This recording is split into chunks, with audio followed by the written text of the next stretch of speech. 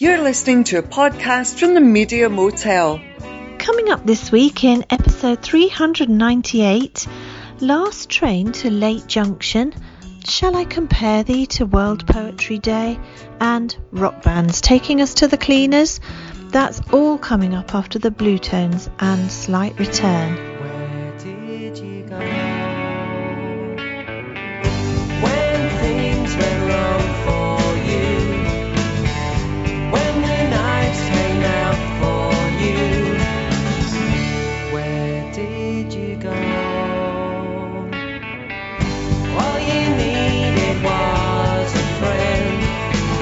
You just had to ask, and then you don't have to have the solution. You've got to understand the problem, and don't go hoping for a miracle. All this will fade away, so I'm coming home. I'm coming home. What did you learn? Locked away all on your own, chance and your head all blown. What did you learn? It was unfortunate. You missed your chance to find out that you don't have to have the solution. You've got to understand the problem, and don't go hoping for a miracle. All this will fade away, so I'm coming home. I'm coming home.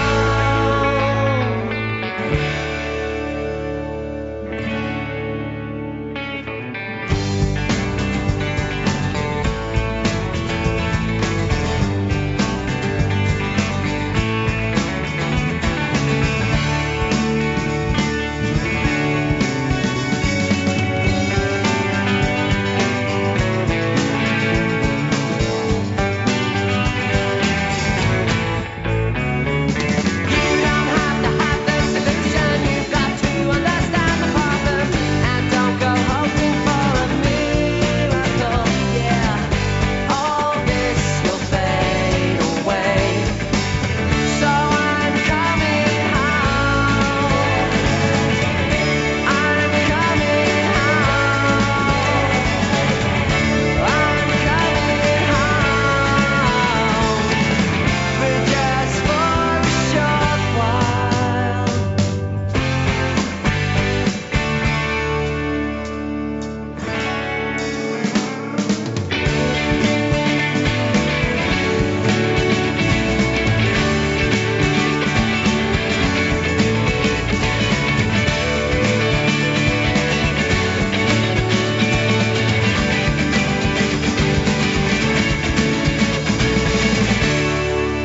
Happily still going strong and touring the UK right through the spring and summer of 2019. Number 2 in the UK in 1996 from West London's exotic Hounslow, the Blue Tones and Slight Return. And I do have a slight name-dropping Ooh, sort of always welcome. an anecdote here, which is that ages ago, when I briefly spent time co-promoting gigs, we put on Mark Morris as a solo artiste in Hastings in a pub on a Sunday afternoon. He drove down from Tunbridge Wells in the afternoon, where he lives, to play for us, and he was a really, really nice chap and played a lovely set, and doesn't always do Slight Return now, but did for us, and yeah, he was a lot of fun, and he was an incredibly charming chap. So yeah, I've always liked the Blue Tones anyway, but I've liked them a little bit more since we met Mark, because he really was a pleasure to work with. Oh, that's good to know. I always like to hear when we meet people, famous people, and they turn out to be nice people. He was just a really nice bloke. He was lovely.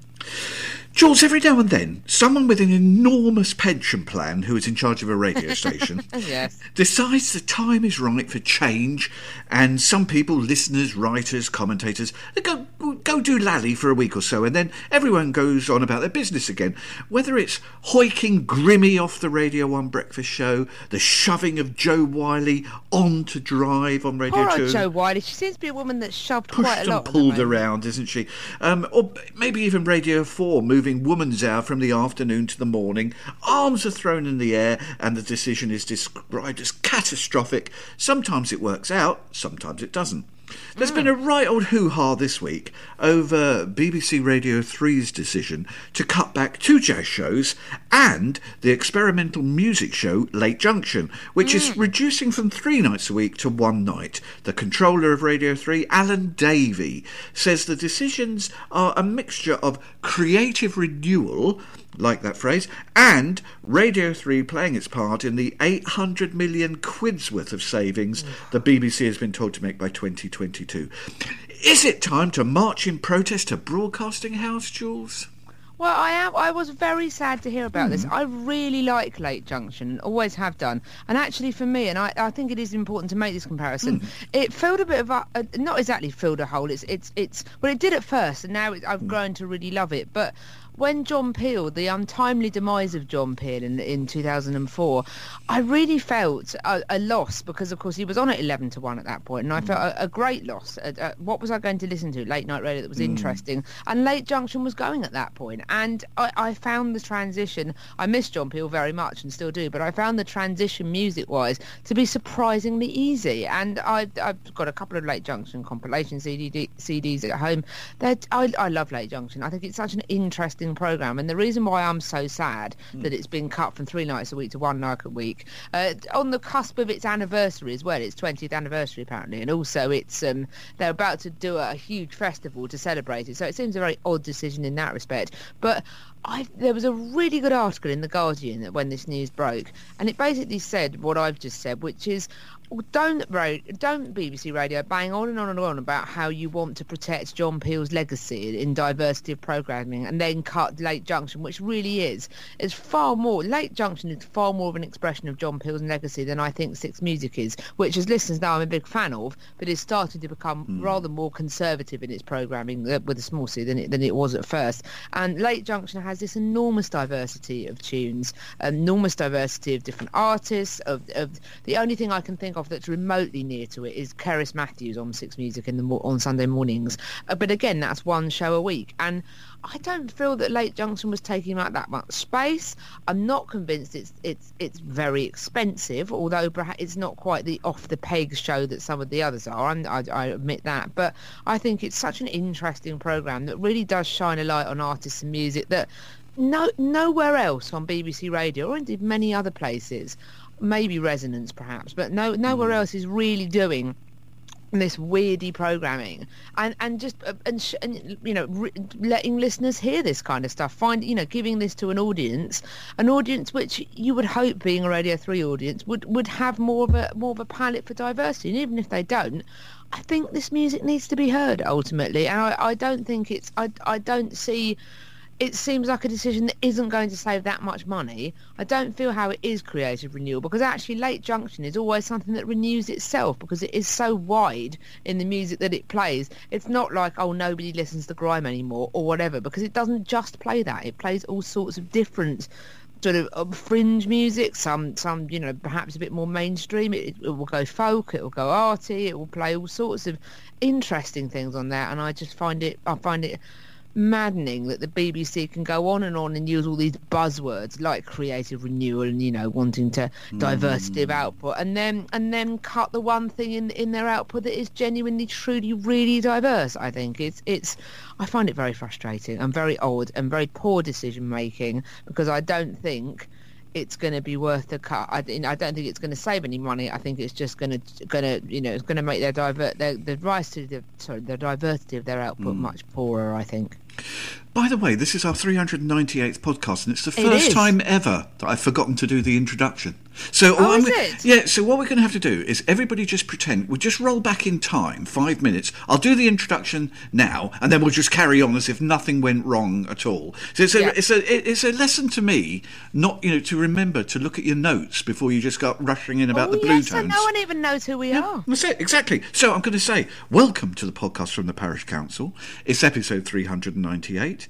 I'm Terence Stackham, and hot surface allowed to cool. It's Juliet Harris. Hey, that's me. I'm a very cool cat, but very hot under the collar about the loss of Late Junction. Yes. Well, if everybody I've could brought just... us back in now.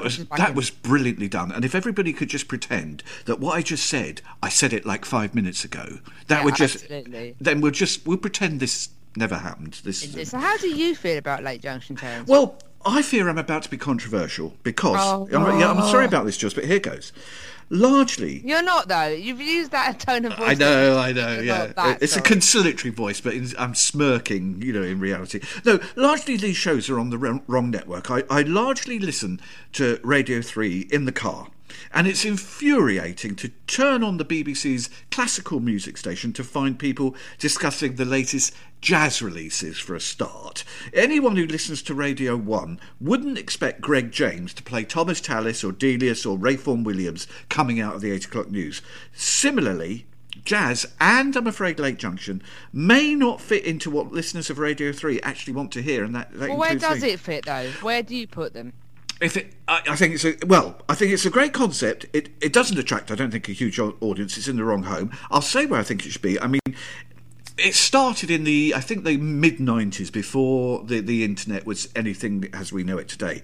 So equally, I think with the rise of curated music, especially on Spotify, there are other places to hear the sort of musical adventures provided by Late Junction. But if we do want it curated on the radio, I would have thought Radio 6 Music, or perhaps Radio 2, Late Night Radio 2, might be a better place for it. I think Radio 3 is the classical music station, and But it should be... there's a lot of music that is played on Late Junction. I would use Steve Reich as an example. Yeah, that's which fine. Is, Yeah, which that's is which is at the borders, and I think that actually there's an argument here to be had about. I think you're approaching this from the wrong end, because actually I think you can approach it from a different angle, which is if we just treat classical music as, the same old stuff. If I hear the Ring Cycle, effing Wagner, sorry, our regular friends like Adrian who love Wagner that listen, but, if I hear that one more time, I might dig my eyes out with a spoon. I'm sick of hearing the same old stuff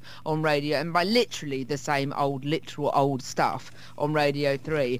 I like the idea that they will play stuff that, like Late Junction will play stuff like Niels Frahm, and I know they play Niels Frahm on 6 Music. People like Ray Hobbs have really championed him, but I really like the idea that classical music, there is that the boundaries of classical music shouldn't be solid lines, in my view. And actually I think Late Junction is very good in that it starts off from the edges of classical music. Yes, it goes to slightly different places sometimes, but I do feel that if we put music into constant definite boxes and say, oh, that's a Radio 2 show, that's a Radio 6 show, then that stops people from finding different audiences, and it also stops music from being diverse. It makes music poorer, I think. It makes it narrower, because if you're making stuff that's just, it then affects how it's made, because you end up making stuff to fit into certain boxes. You then end up with Radio 6 and Radio 2 becoming far more conservative. Radio 2's late night programming has gone, basically. What used to be really interesting specialist shows have mostly all been kicked to the curb. 6 Music is still reasonably okay, but it's far more conservative than it once was. I think that if you're putting music in certain boxes, then you're diminishing the music and you're diminishing the audience as well. And I suppose our two different views just prove the difficulty for controllers and Yes, programmers. that is true. You can't please all the people all the time, because I think you'd be surprised that I would use the parallel here of Six Music, an Asian network, which is that the BBC announced they were consulting on the closure of Six Music, and there was such an outcry that I think the BBC realised at that point in time that the problem was not the fact that there wasn't the audience there for Six Music. The problem was it had been so poorly promoted up until that point, and that kind of really woke people up. I mean, in a way, you might argue that was perhaps the beginning of the end for Six Music, in the sense that all of a sudden it became noticed and successful. So maybe that is why it's become this sort of holding pen between Radio 1 and Radio 2, but which is a pity. But then having said that, it's better to have that than nothing at all, I guess. But I wonder if the problem with Late Junction is not so much the fact that it doesn't have a wide audience, but the fact that it hasn't been, it's never publicised, it's never particularly pushed. Although having said that, if they did start doing that, would it be in danger of becoming more commercial in the way that Six has? I don't know. No, that's a very fair point. Coming next, the rhyme and reasons for having a World Poetry Day. That's right after, from Norway, Pompoko.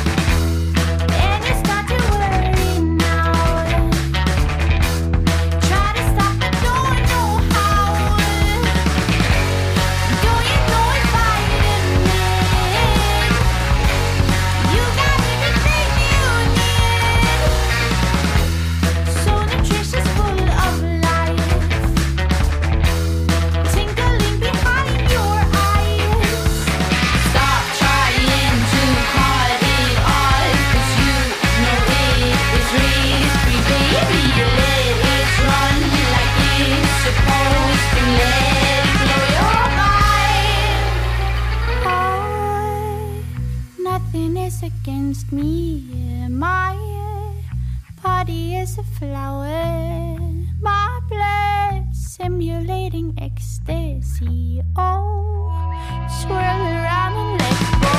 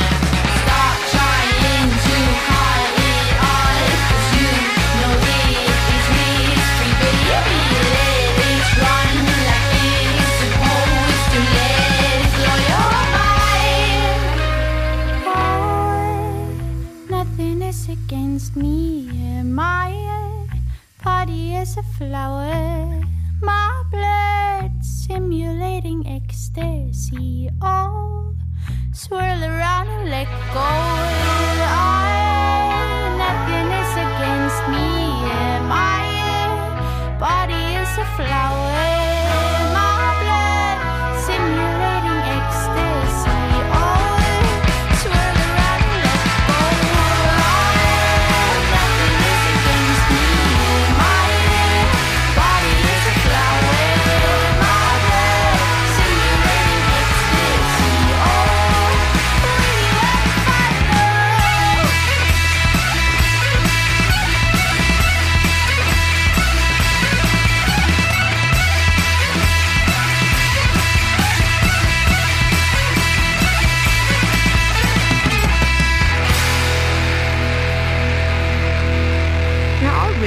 Like this, as regular listeners will know, I'm going through a phase of kind of shouty female-fronted bands at the moment. I like this kind of slight Japanese sort of overtones to this. I described this recently on my social media feeds as for fans of early 90s grunge and riot girl, boisterous pop and songs, strong songwriting in general. It's from the album Birthday, which I very much enjoyed.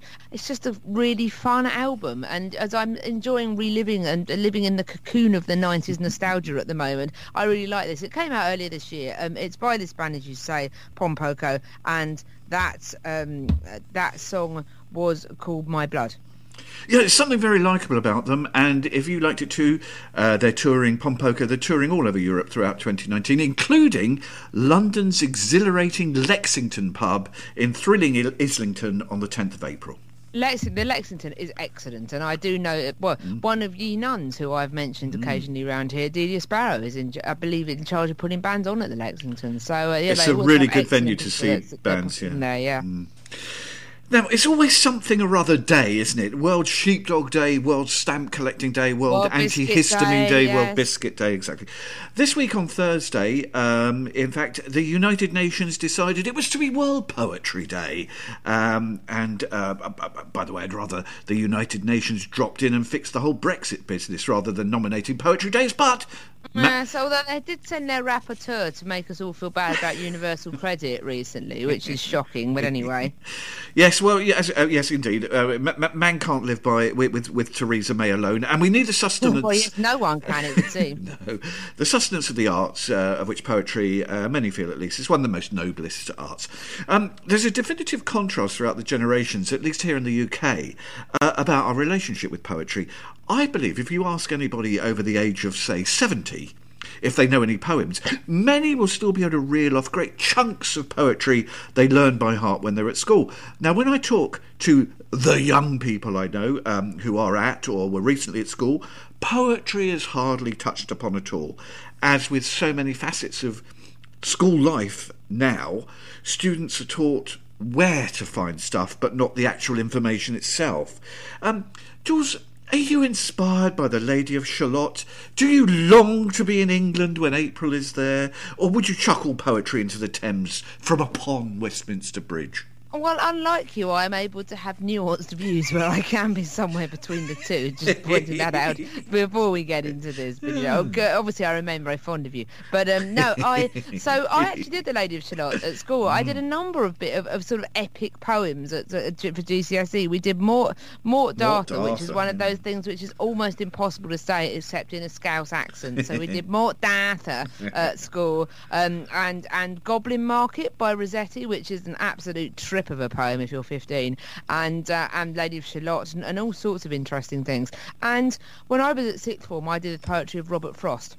Oh, yes. Which I really, really loved when I was doing an English language and literature at A level. And I recently went to a birthday party, which was held by a friend of mine, a very good friend of mine, and people performed. She had various performances with their DJ stops, but also music, and someone that unfortunately, well, I say unfortunately, I'm sure she was a very pleasant person, but she did performance poetry. Much of it was quite cross with previous boyfriends, which I didn't do it, and I have to say, I did find a reason to hang out in the toilet for several minutes until that, and a song that had been written from the point of view of Jolene had been performed. I didn't feel that added much to the conversation, but there is something to be said when it comes to performance poetry. There was something somebody shared on Twitter once, which had a sign which said "poetry upstairs," and they had put as a caption "goes downstairs." And I do feel a little bit sometimes that performance poetry is. I get that the people that are doing it's brilliant and they've written their own poems, and that's wonderful, and it still makes you want to bite chunks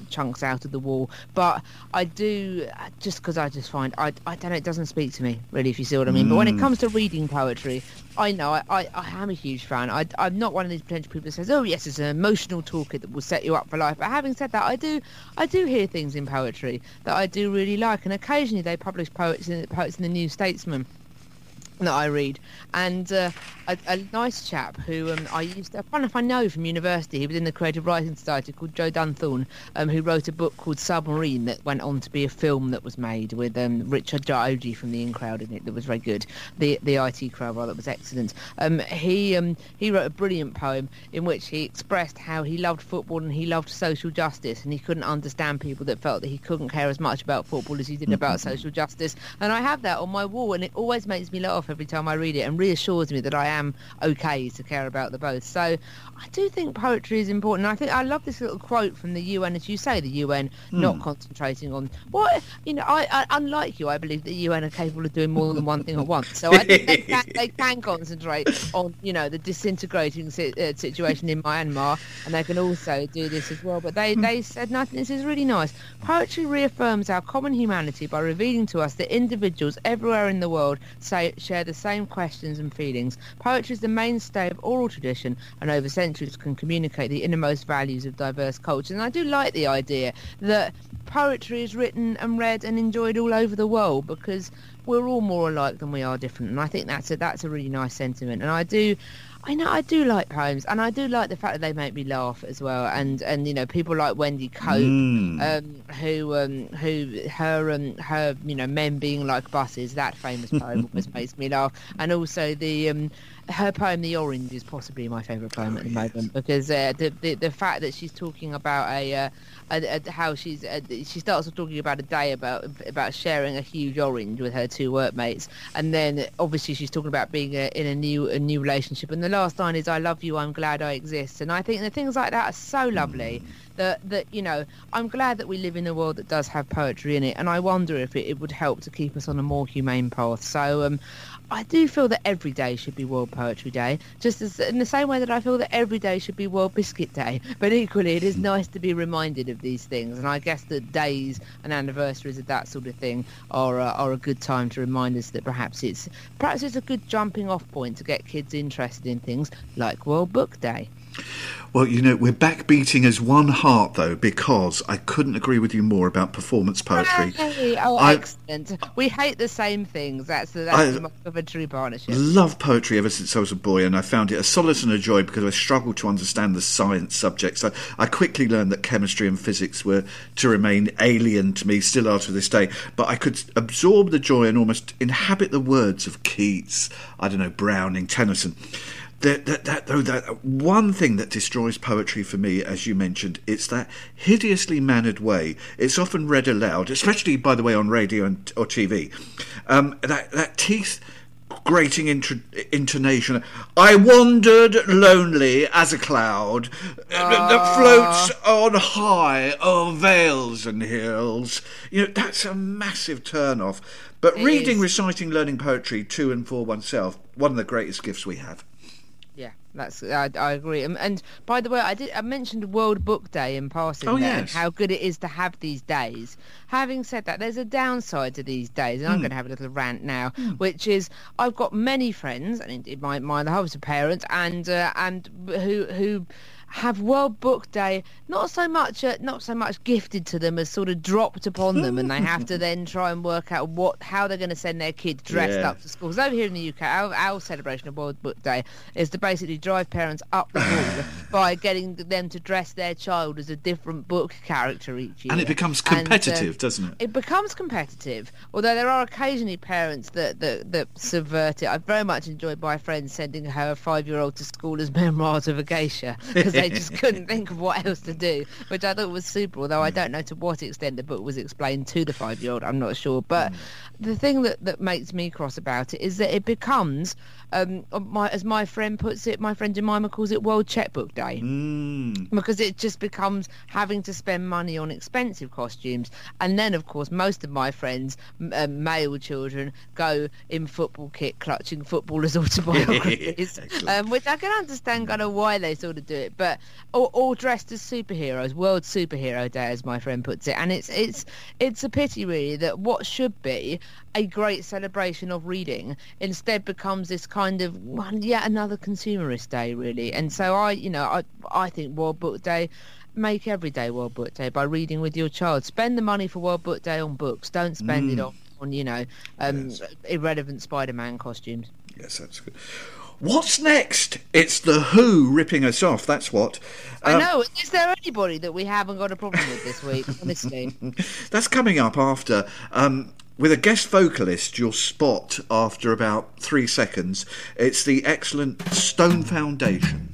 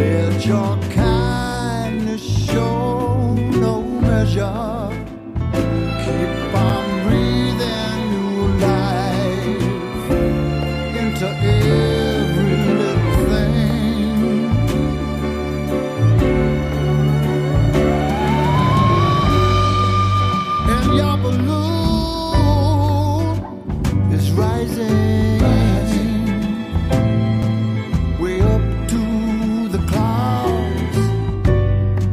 This could be the start of something rising. So don't let it down. Don't let it down.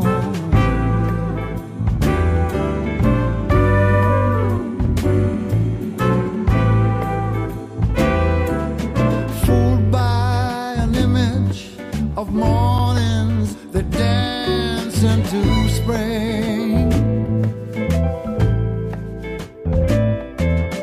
Every second is wasted by turning your back on every little thing. Make your words count for something. Let your kindness show your loving, 'cause you're breathing new life, oh, into the world.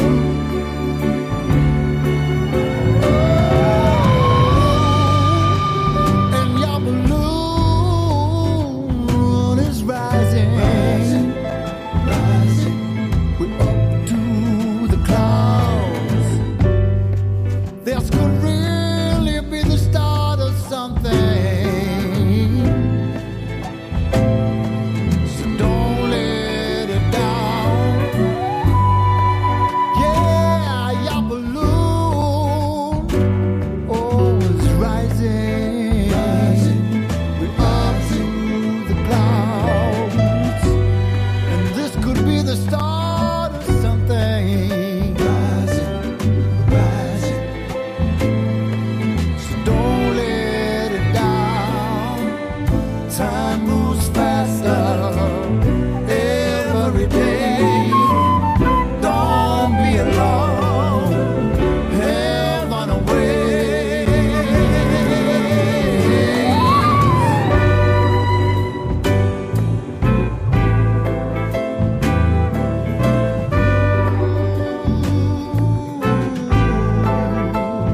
Hey, your balloon is rising, rising up, rising to the clouds, rising up. This could really be the start of something. Rising up, rising up. Don't let it down. Rising up, and your balloon is rising, rising up. Yes, your balloon is rising.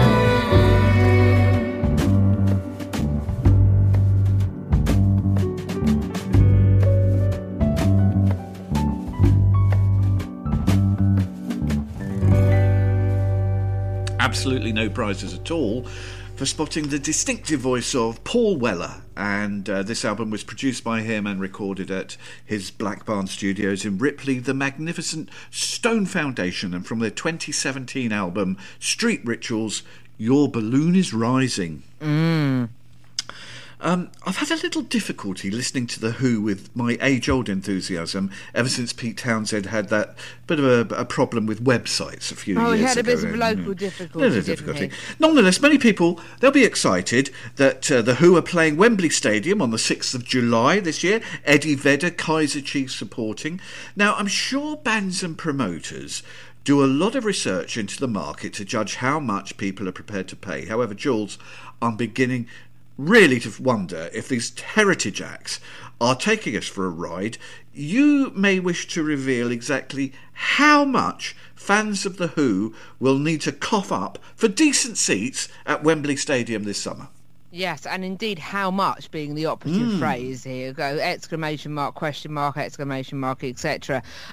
I'll talk about whether or not indeed this is in fact The Who knowing their audience. But if you want the nosebleed seats in Wembley, if you can't afford anything else, the nosebleed seats, even the nosebleed seats are nearly £80, and the best seats on the pitch are £200 a pop, frankly. It's about 230 quid per front block. It says here, all they're doing is ripping off their loyal fans. This is a fan who's written this, who have probably seen them many a time. Plus, to make the pitch all seating when they know everyone will stand is obscene. Just comes to pure greed. Someone else says, another aggrieved fan raged. The Who are asking £79 plus postage for the worst seats in Wembley and £212 for the best. Talk about taking the pee. Everyone gets very cross about this. I mean, I do as well. Although, having said this, there is a massive element of greed to it, obviously, and I wonder if they either know or are choosing their audience because they know that 50 quid man, a canon will pay that. The concept, by the way, listeners that aren't familiar, it's been going, actually, Word magazine, our sort of friends there, that was allegedly aimed at 50 quid man. The idea that there is a man that works definitely in the professions, probably in some sort of managerial position, that will pop off into HMV at the end, or wherever, at the end of work on a Friday, and buy, a couple of CDs, maybe a book and a DVD, and spend about 50 quid. And it's aimed at 50 quid man and that kind of level of affluence. And I wonder if that's what the Who have done here. I just think it's rubbish. I mean, we've talked in the past on the podcast about how much bands make from touring generally, and indeed how much Ed Sheeran makes from touring. But having said that, Ed Sheeran's most expensive tickets are 80 quid. I mean, he doesn't go. Yes, that is quite a lot, but he doesn't go much more than that. Whereas, it does see. I mean, the Rolling Stones, all of these big heritage acts are similar, frankly. And I know that you can get a reasonably good supporting bill in Eddie Vedder from Pearl Jam, and he is Pearl Jam, isn't he, Eddie Vedder, and the Kaiser Chiefs. It does seem to me. It just does seem like greed, I must admit. Particularly if you're charging people 80 quid not really to see anything, it doesn't really speak to me. No, I mean, we say 212 for the decent tickets, which is right. But if they're calling this hospitality, which is basically simply access to booze and food and good seats, £647 that is for hospitality. Ridiculous. I want to meet them for that. That is insane. Although I'm not sure I do want to meet Ross Daltrey at the moment, but still. I believe Townsend and Daltrey, the others are, I think, just paid by the hour, as it were, but I think Townsend and Daltrey are going to walk away with £10 million between them, assuming it's a sellout, and I'm sure it will be. Just before we come back to the Who... did the Who sell out, yeah. Oh, hey! Just before we come back to the Who, similar to this, I was just...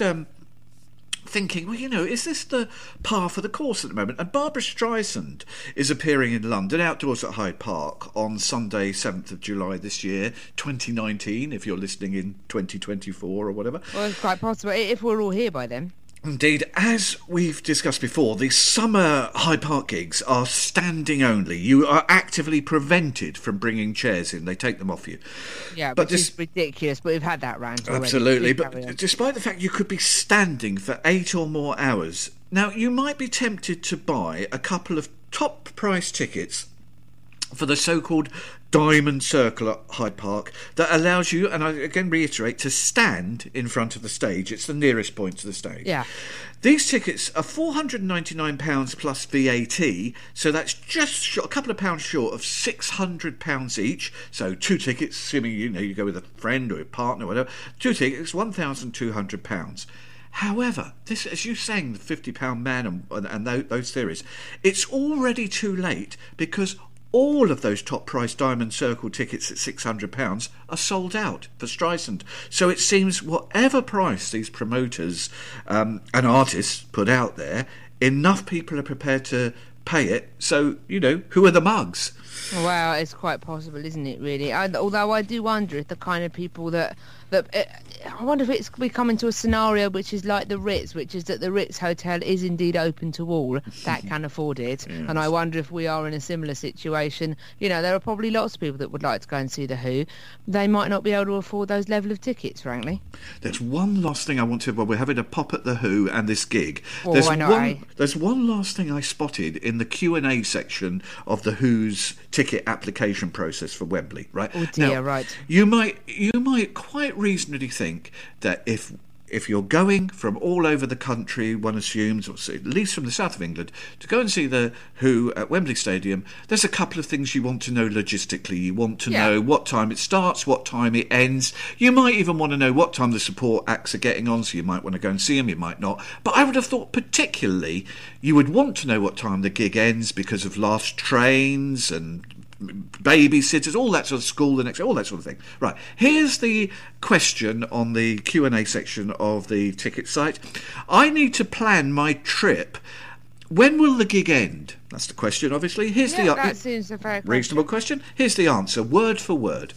Unfortunately, we won't receive any details regarding the runtime until the sound check has been done, which is usually on the day of the gig. End of answer. Thanks for that. That's incredibly helpful. Complacent, arrogant and insular. Find out. Decide what time it's going to end and end there, because they owe that to the, 80,000 people who are paying up to... And also, do they not have a curfew? Well, I assume they do, because we know Hyde Park does. Hyde do, don't they? I'm sure Wembley must have as well, but they can't be bothered. Exactly. Anywhere where there are houses nearby, there must be a curfew, surely. You would have thought so. And they just can't be bothered to go to Townsend and Daughtry and say, look, we really must provide this information. Presumably they just think, whatever, it's the Who, we go home whenever. But, what's the deal here? Are we going to leave 50,000 people stranded on Wembley Central tube station thinking, oh no, the last tube is gone, what am I to do? And while Roger Daughtry and Pete Townsend are going off in their limos to their luxury hotels for the night, people will be kipping down on railway platforms. I think it's an absolute disgrace. Yeah, I couldn't agree more. I think it's ridiculous. Jules, when you're not reciting The Lady of Shalott this week, where will you be appearing? Well, actually, I have a fairly quiet week appearance-wise. Having had a few crazy weeks, I've had quite a calm week on board this week. Having said this, very much looking forward to St Mary in the Castle in Hastings, which I am a trustee of.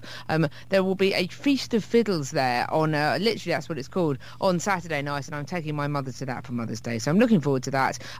It's still technically meant to be Leave the EU Day on Friday this week, the 29th. So obviously, I'll also be buying pasta all week in the hope that I can somehow outrun the apocalypse. Gosh, yes. That clock is really ticking down. I keep forgetting. Isn't it? I can't hear anything else at the moment, I'm afraid. Thanks to you for listening. And thanks to Rona. Yes, always, yes. Thanks to Rona and Hilly. Yes, also less interrupty of Terence, thanks to them. Thank you. Now we're playing out, Jules, with the full-length album version of a track that is from not only the Who's best album, but from one of the greatest albums of all time. Again, one of those albums, no filler, all killer. Yeah, absolutely. I couldn't agree more. It's pretty metal, this album, isn't it? Not metal as in it is heavy metal, it's but a metal wonderful as in album. It is so serious, isn't it? From the album Who's Next, this is our friends, perhaps they're not very friendly with us after our slagging of them this week, but our quote-unquote friends, The Who. I picked this partly because I knew we were going to do that story, and they are a good band, despite their somewhat, sort of avaricious approach to touring nowadays, and also because having recently attended the People's March for Europe, I suppose, the March for People's Vote in Britain here yesterday, which was very well attended. There was over 1 million people there apparently, and I really believe there was. Having been stuck for 3 hours in central London, I really do believe there were that many people there, fortunately stuck behind a sound system, but going on that and asking for us to revisit a decision because we were it wasn't terribly well explained to us, and also having to pay £212 to see The Who, I felt this song was very appropriate. So these are The Who, and this is Won't Get Fooled Again.